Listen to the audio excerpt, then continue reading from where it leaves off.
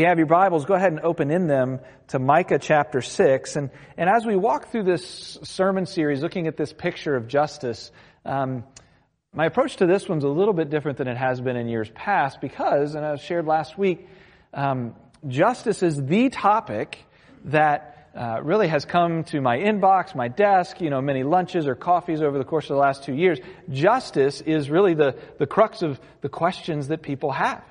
Whether it be around what's going on racially in our nation around the area of justice, or as it pertains to the pandemic, right? So what's just? Requiring vaccines, not. Requiring masks, not, right? And I guarantee you, you can draw a line and you will have more people than you can imagine on either side of that issue. Everybody seems to think, most people think the way I do, and it's just not true.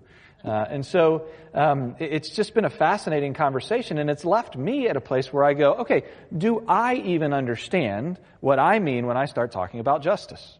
And so last week was a way to just broach the topic and get down to a foundational level where we say, okay, biblically, what are we talking about? And one, when we talk about justice, we said it was a standard that's connected to this idea of righteousness. Two, whether we believe it or not, we all hold to a form of justice, and our form of justice is what I would call derivative, meaning it's derived from or comes from another source. Right? So I think part of the reason we're going to war with each other so often in our country and in our churches is because I think we're not paying attention to the fact that we're pulling some of our forms of justice from something other than the God of the universe. And I would just say, as Christians, if we're saying, I follow Jesus Christ as my Lord and Savior, then in a way, we should be wrestling more with the form of justice that our Lord and Savior lays before us. I'm not saying at that point it just becomes easy. Oh, never mind, we'll follow what Jesus says, and then we'll all hug and it'll all be great. Well, that's not true either. Just go back and look at church history, right?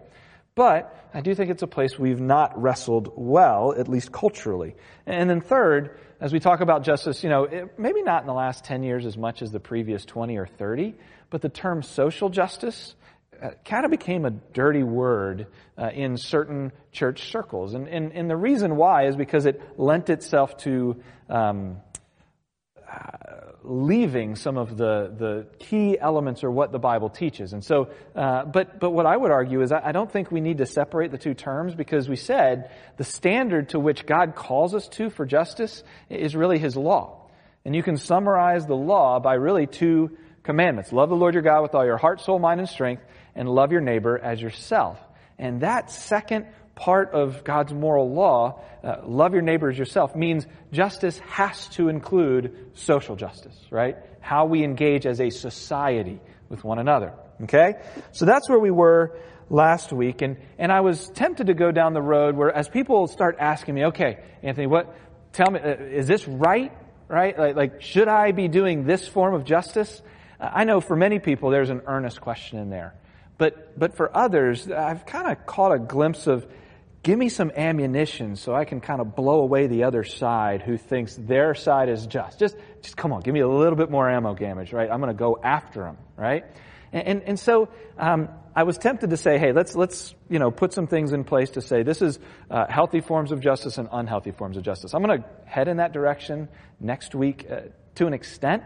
Right, it won't be totally satisfactory. It's not going to answer every question we have. But I felt like we needed one more week wrestling with the fact that God simply calls us to do justice. All right, so that's where I'm going to land one more week, and in part because sometimes, especially in Reformed churches and even evangelical churches, we can be known more from what we're against than what we're for. Right, we can be known more for what we're against, right? Those people, that sort of ideology, rah, rah, rah, right? That's kind of how we can be identified sometimes versus what we're for. Do people look at Christians and say they're for the poor, right? They're for this people group who need to be walked alongside of or lifted up or loved, right? And so I want to just land one more week in looking at the fact that God calls us to justice. So this week will feel a little different. It's going to feel more like a Bible study. We're going to walk through Micah 6. And then after we walk through the passage, I'm going to say, hey, this is at least biblically 3 ways that we see God calling His people to do justice. And then at the end, just a couple of brief observations culturally. So maybe if you need a 3-point outline, that's it, but it's not going to be in your bulletin. I'm sorry, 3-point outline people. It's going to be a tough morning for you, but we're going to get there.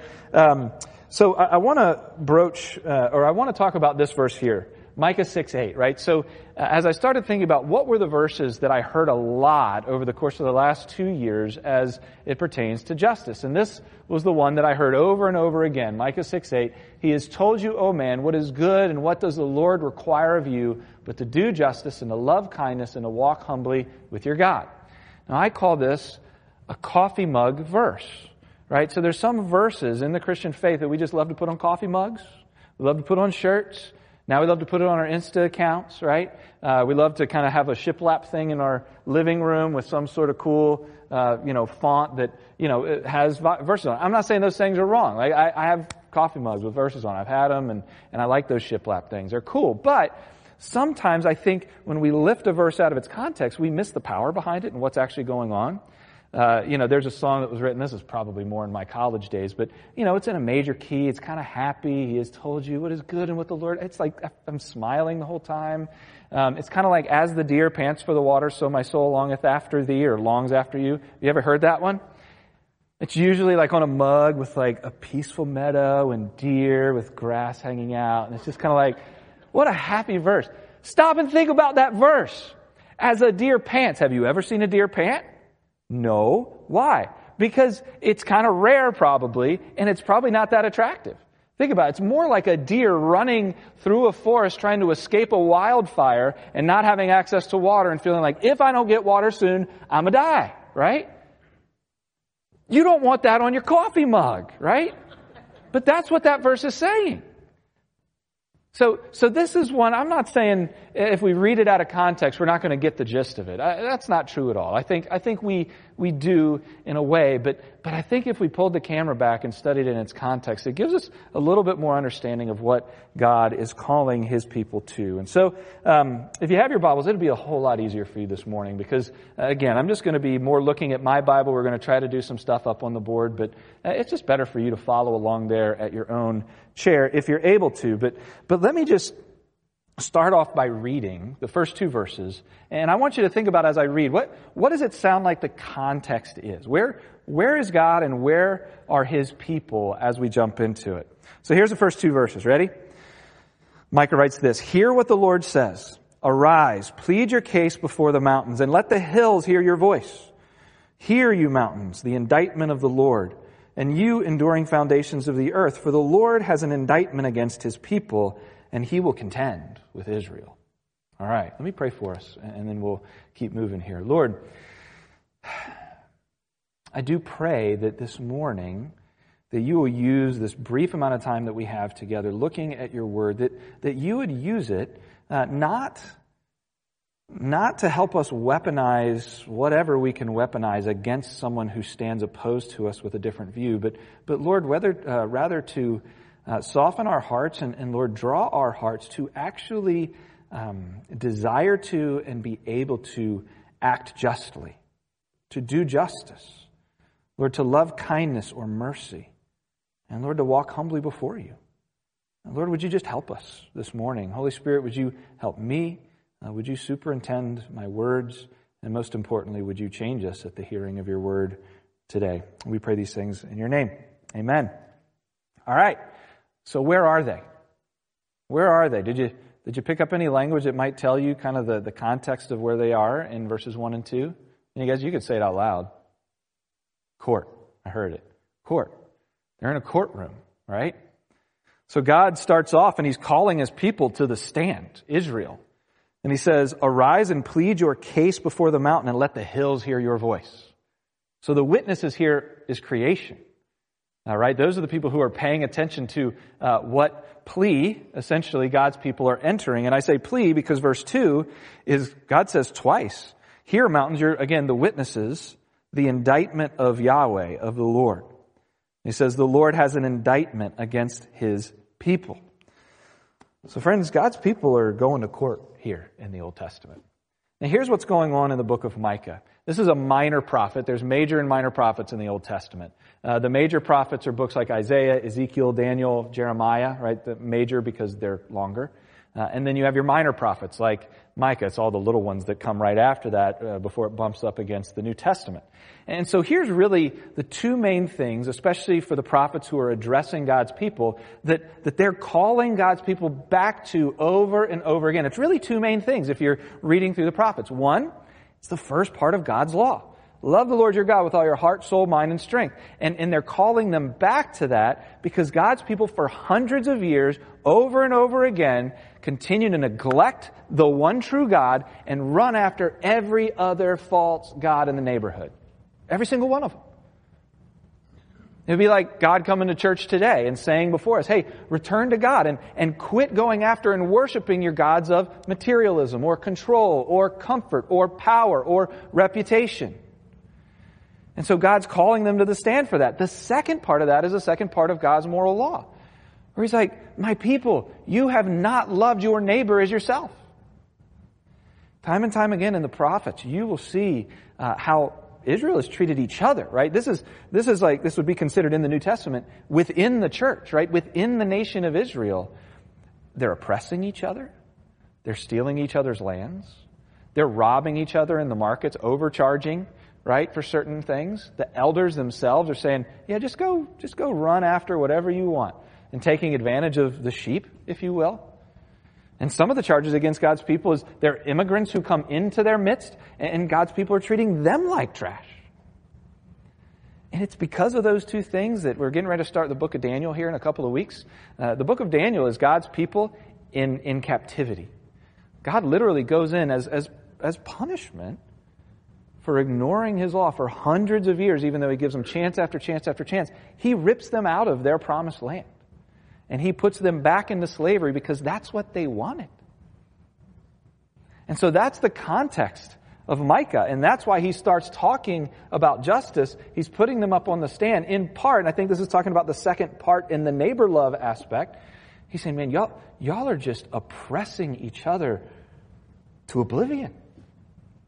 And I'm not going to let you get away with it anymore. And so it's kind of terrifying, right? Right? I mean, do you imagine God calling you to the witness or to the stand and giving you an indictment? All right, so let's keep going. Verse 3. O my people, what have I done to you? How have I wearied you? Answer me. So when we sin, when we rebel against God, I think this verse actually gives us a little bit of insight as to the nature of our hearts. Right, when we come up against God from His law, from God's word, convicting us, telling us that, hey, you're out of alignment with what I've called you to, right, as your God. You know, what's our temptation sometimes? I think, at least for me, maybe not for you, but I tend to turn around and kind of wag my finger back at God. Well, I'm doing this because you didn't do this, right? I mean, it's a lie as old as the garden. That's what the serpent slithered up to Eve and said. He had us question God's character and say, does He really love you? He told you not to eat that fruit. That's probably because He's this power-hungry megalomaniac, right? He just doesn't want you to see the full version of what you could be, your best self now, right? And that's our hearts. We'd love to say, you did this to me. You've wearied me, God. So God says, tell me how. Now, I think there's a tenderness to God here that we can't miss. Those first few words, oh my people, every commentator you will read says that is the heart of the Father. He's still entreating them. He's going to them and saying, my people, oh my people. Right? I read this through the lens of God's ticked off and He's just, throwing stuff and whatnot, but I actually don't think even as He calls them to the witness stand that's necessarily what's happening. Let's keep moving. Where does God go next? This is fascinating. Verses 4 and 5. He says, for I brought you up out of the land of Egypt and redeemed you from the house of slavery. And I sent before you Moses, Aaron, and Miriam. O my people, remember what Balak, king of Moab, devised and what Balaam, the son of Beor, answered him, and what happened from Shittim to Gilgal, that you may know the righteous acts of the Lord. All right. So really what he does is he turns a corner and he points out these three realities from their history. First, he takes them back to Egypt, right? They're in the land of slavery. They are oppressed. And God is saying, I'm going to free you from that. And by the way, this is how the Ten Commandments starts off too. You know the moral law, right? Where God starts giving commands, thou shalt not. It doesn't start with the thou shalts. It actually starts with a relationship. It says, I am the Lord your God who brought you out of the land of Egypt, out of the land of slavery. Therefore, thou shalt have no other God before me. It begins with God saying, I saved you so that you can be in a relationship with me. Therefore, this is how you live this out. And so he's taking them back to the point of his deliverance from Egypt. He's pointing out his justice. He's saying, hey, remember the Egyptians that enslaved you? Remember what I did to them in the Red Sea? Don't forget that. That was my justice. He reminds them, secondly, of Balak and Balaam, and long story short, that's from Numbers 22 to 24, where there are people who wanted to curse Israel and God's people, and God orchestrated things in the opposite direction to convince his people, my desire is to bless you, to show you my mercy, to show you my kindness. And then this last one, from Shittim to Gilgal. Now that's a sermon in and of itself. If you go back to Numbers 25 to Joshua chapter 5 and realize everything that he's talking about there. But in short, in Shittim, the covenant was broken. God's people rebelled against him once again in the wilderness right before they were getting ready to possess this promised land that he's graciously promised them that they didn't deserve. And once again, they grumble, they complain, they wave their fist at God, they disobey him. Friends, God had every right to wipe them out at that moment. He is the just God. He could have punished them. He said, never mind, the land's not yours. But do you know what Joshua 5 takes us to? It's God parting the Jordan, right? Parting of water again, leading them across into the promised land that they didn't deserve. You know what he does? He has a vow renewal ceremony on the other side in Joshua chapter 5 in Gilgal. He said, hey, I'm going to be gracious and I'm going to be merciful and I'm going to remind you of what I've done and that you're my people and I'm your God. So as we go into this gift of land that I'm giving to you, follow me faithfully. That's mercy. Friends, do you realize every single one of us has spiritual amnesia? We have spiritual amnesia. We forget within 30 seconds the good things that God has done for us. How he has actually demonstrated justice in our lives. How he has shown us his mercy and his kindness time and time again. You know, it was funny, the other night we were sitting around the dinner table and we were talking about our stories of faith, how we came to know Jesus as our Lord and our Savior. And it was interesting what happens. I'm not a crier. I know some of y'all wish I would cry a lot more. I'm just sorry. I can't muster that in myself. You can pray for that if that's a thing you should pray for. But I'm not a crier. But on this night, I sat down and I just recounted how, you know, for the last 2 years up to this point, I was actually on a crusade to talk people out of the Christian faith. I was sitting on bar stools and I was telling people why they should not believe in Jesus. Part of it was because I was mad at them. I was mad at him because of some of the stuff and how it went down in my life. But then I started recounting how on the beaches of Panama City Beach, Florida, that the Lord graciously took my legs out from underneath me. Just exploded on the scene where I was able to see his beauty for the first time. It's like scales just fell off my eyes and I just went walking down the beach and I just sobbing. And as I was telling that story again, I just started crying at the dinner table.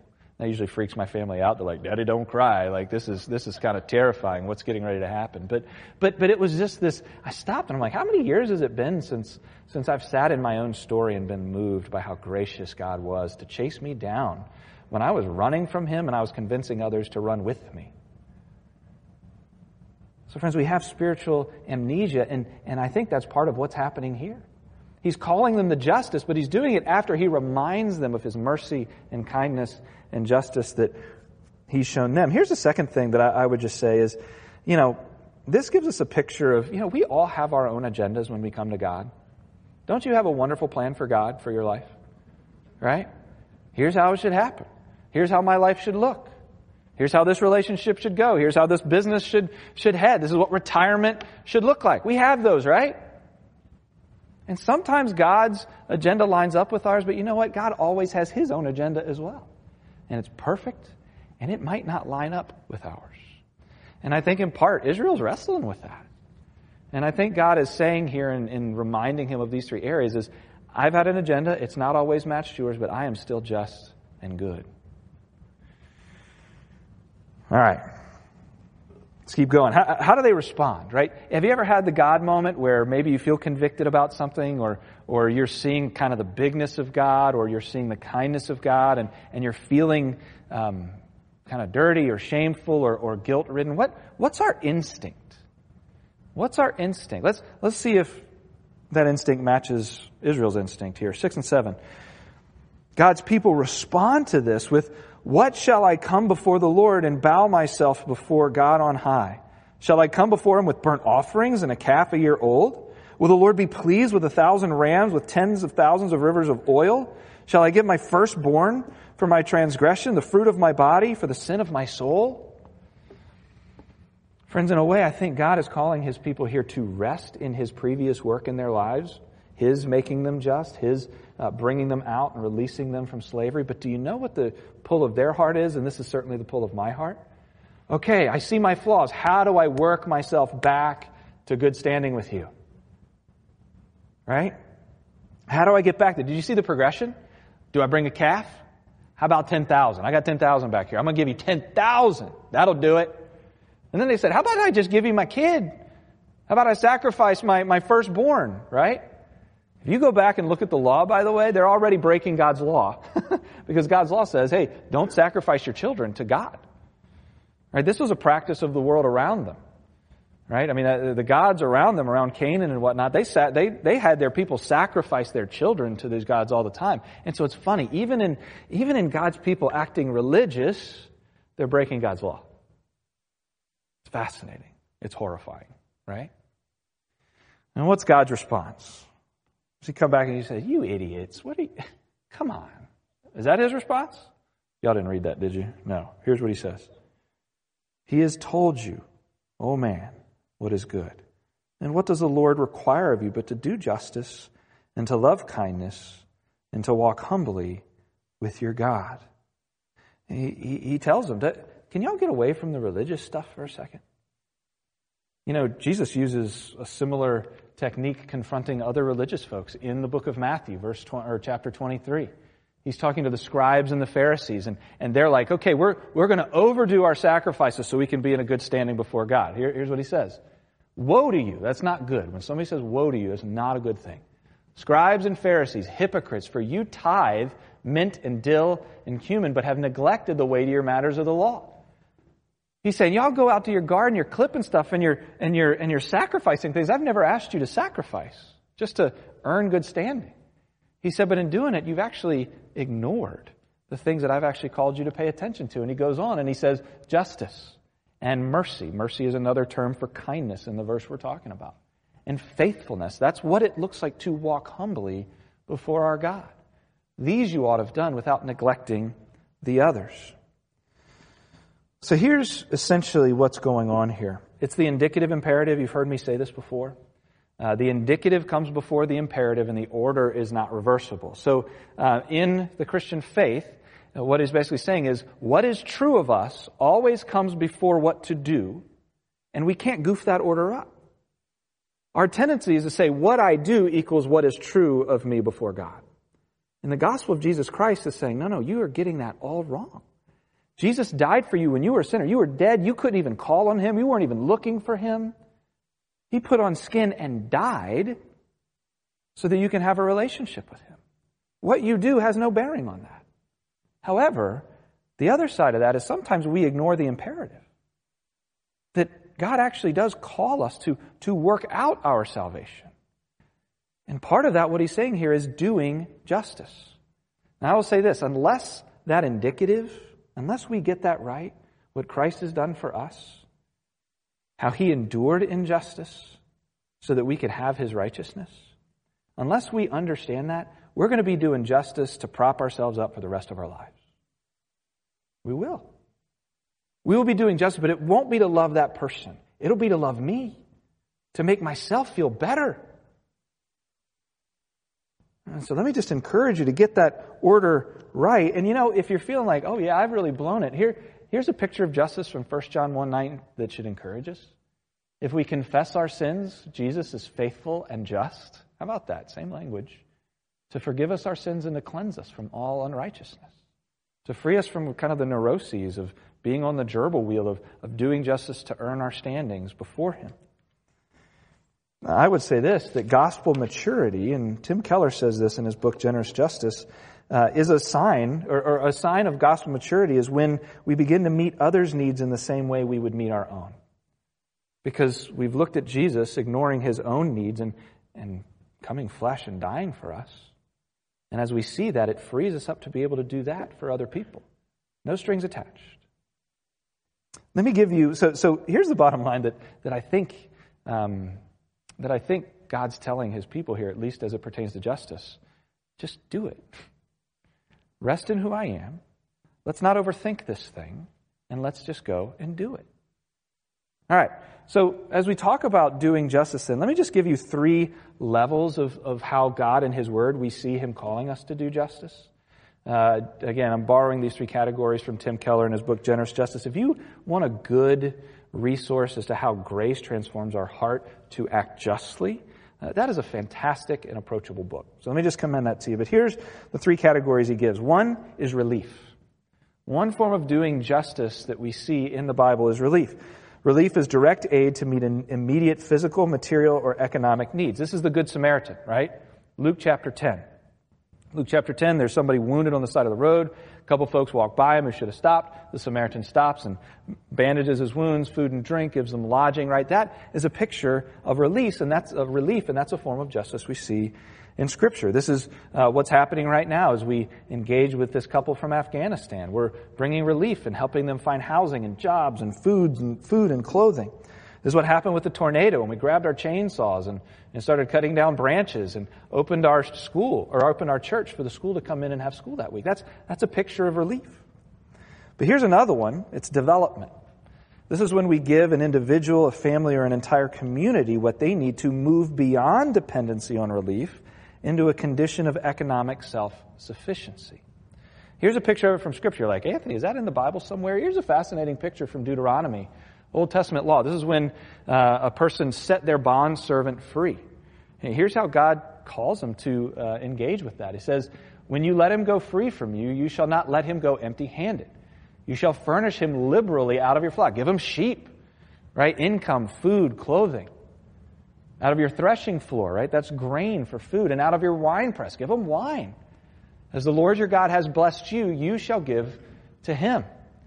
You shall remember, here it is again, that you were a slave in the land of Egypt, and the Lord your God redeemed you. Therefore, I command you this today. That's a picture of development. There's a brother in here. I'm not going to embarrass him. Anyway, I don't know if he's in here or not, but I'm still not going to embarrass him because he might hear this. But there's a man in this church who has come alongside of people who were kind of living in relief for a very long time, and he has multiple times now come alongside and said, hey, let me teach you job skills. Hey, let me teach you how to do an interview. Hey, give me your resume. I'm gonna work on this for you so we can help get you a job. So you're not constantly living in this relief category, but moving you into this developmental category. Now, admittedly, this is far more time-consuming and complex and expensive, but this is a form of justice that I believe God calls His people to. Here's the third one, and it's social reform.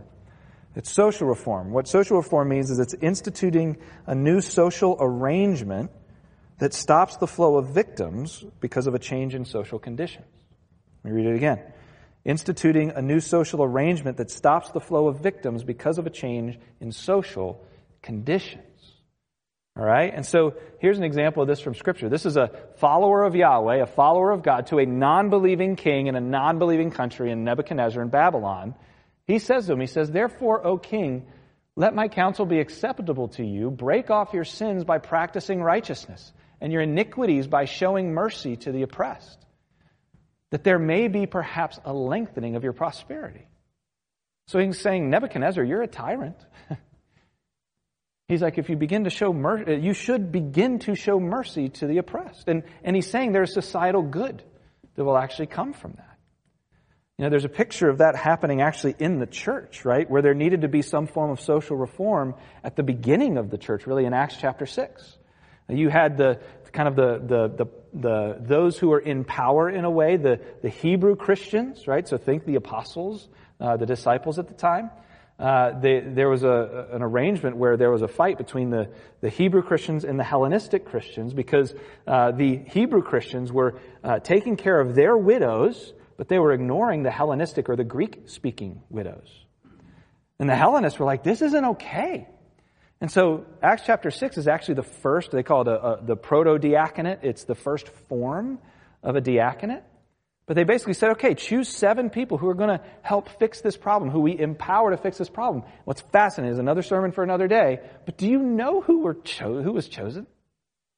7 Hellenists. The power culture yielded power and said, hey, you probably best know how to take care of this, so you take care of our widows and yours. And hey, political people, just stop it right now. Whatever you're thinking I'm saying about politics, I'm not saying it, okay? I just know, I know us, I see it. I'm not getting political. I'm just reading my Bible. No social programs are going to come out of this one. But that's a picture of social reform in Scripture. Sorry, that was I got a little heated there for a second. That stop felt a little more authoritative than it should have. I apologize for that, but anyway, we can talk afterwards. All right, so let me just give you a couple more observations. In our day and age, I think there's a danger that our culture is moving us towards a place of disembodied justice. Place of disembodied justice. Most of the justice that we see as we read our Bibles, it's embodied justice. I think part of it is Jesus Christ himself. I think as Christians, we should focus more on Christmas time justice. You know what I mean by that? You know, what happens at Christmas? Jesus became flesh and dwelt among us. He put himself in our position. He empathized with us. He felt into our current condition by putting on skin and coming to be with us. We live in a time where society is telling us, hey, the way we do justice is disembodied. We yell into the hole of social media. We yell into the hole of the news. You know what it's doing? It's making us angrier. Now, I'm not saying, don't hear what I'm not saying, there's my bumper sticker. I'm not saying we shouldn't work towards social reform.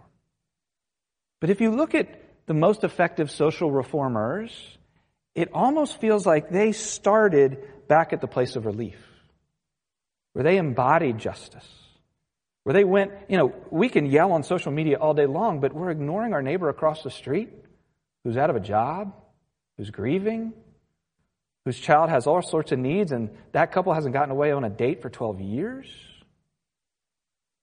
There's refugees all around us.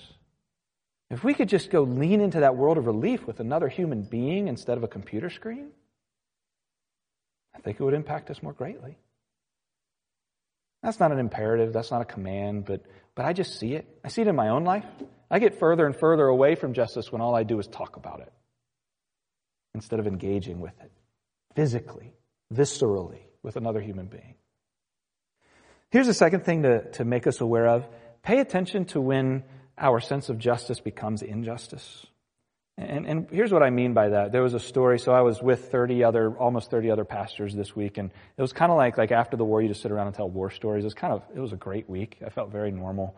And we just sat around and we just told stories of what was happening. And there was one guy who's like, I met with an elder just this last week who was just pounding on how this form of justice is terrible. It's the worst thing in the world. And he's like, and what was crazy is we started talking about it. And then within about 10 minutes, his elder is standing over him screaming and saying, you need to grow a spine. He didn't say spine. He said something far more offensive. And then he just shoved the table and he walked away. Now, he might have come to the table with a good sense of justice where he does want to love other people well. But at some point in that moment, justice didn't become about loving neighbor. The camera turned back on himself. When we just start getting angry and yelling at other people, our mental model has changed. It's gone from the other person to my control, to my reputation.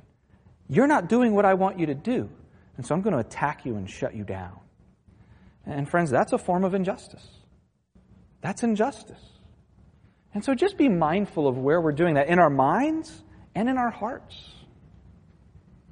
But I think at the end of the day, as we look at the gospel, as we look at what God calls us to in His Word, He's saying, look at the indicative. Look at what is true of you. Look at what I've done for you. And then that frees us up towards the imperative to go and do justice, to love our neighbor as we would want to be loved ourselves. Let me close this in prayer. Lord,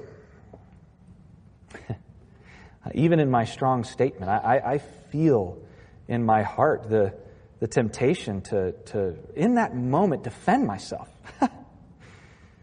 Forgive me. Even in preaching on justice, I can create a moment of injustice. And God, I know that every single one of us can land in that same place. Lord, if we're not having strong emotions about seeing suffering or suffering ourselves, and we're not being human, we're not paying attention to our own hearts. But Lord, I think what it also proves is that we are in desperate and dire need of your grace and your mercy. And so, Lord, as we see your grace and mercy more clearly, would you make us more just? And Lord, would you work out of us our desire to fulfill that lie that we have to prove ourselves by being more just? But that, Lord, you've done all the proving on our behalf, and that frees us to love other people regardless of what impact that has on our own lives. And so, Jesus, thank you for your word. Thank you for this time. And I pray that as we sit in the beauty of your gospel, that you would make us a people, a church, and individuals who act justly. Lord, that we show kindness and we walk humbly before you. We pray these things in your name. Amen.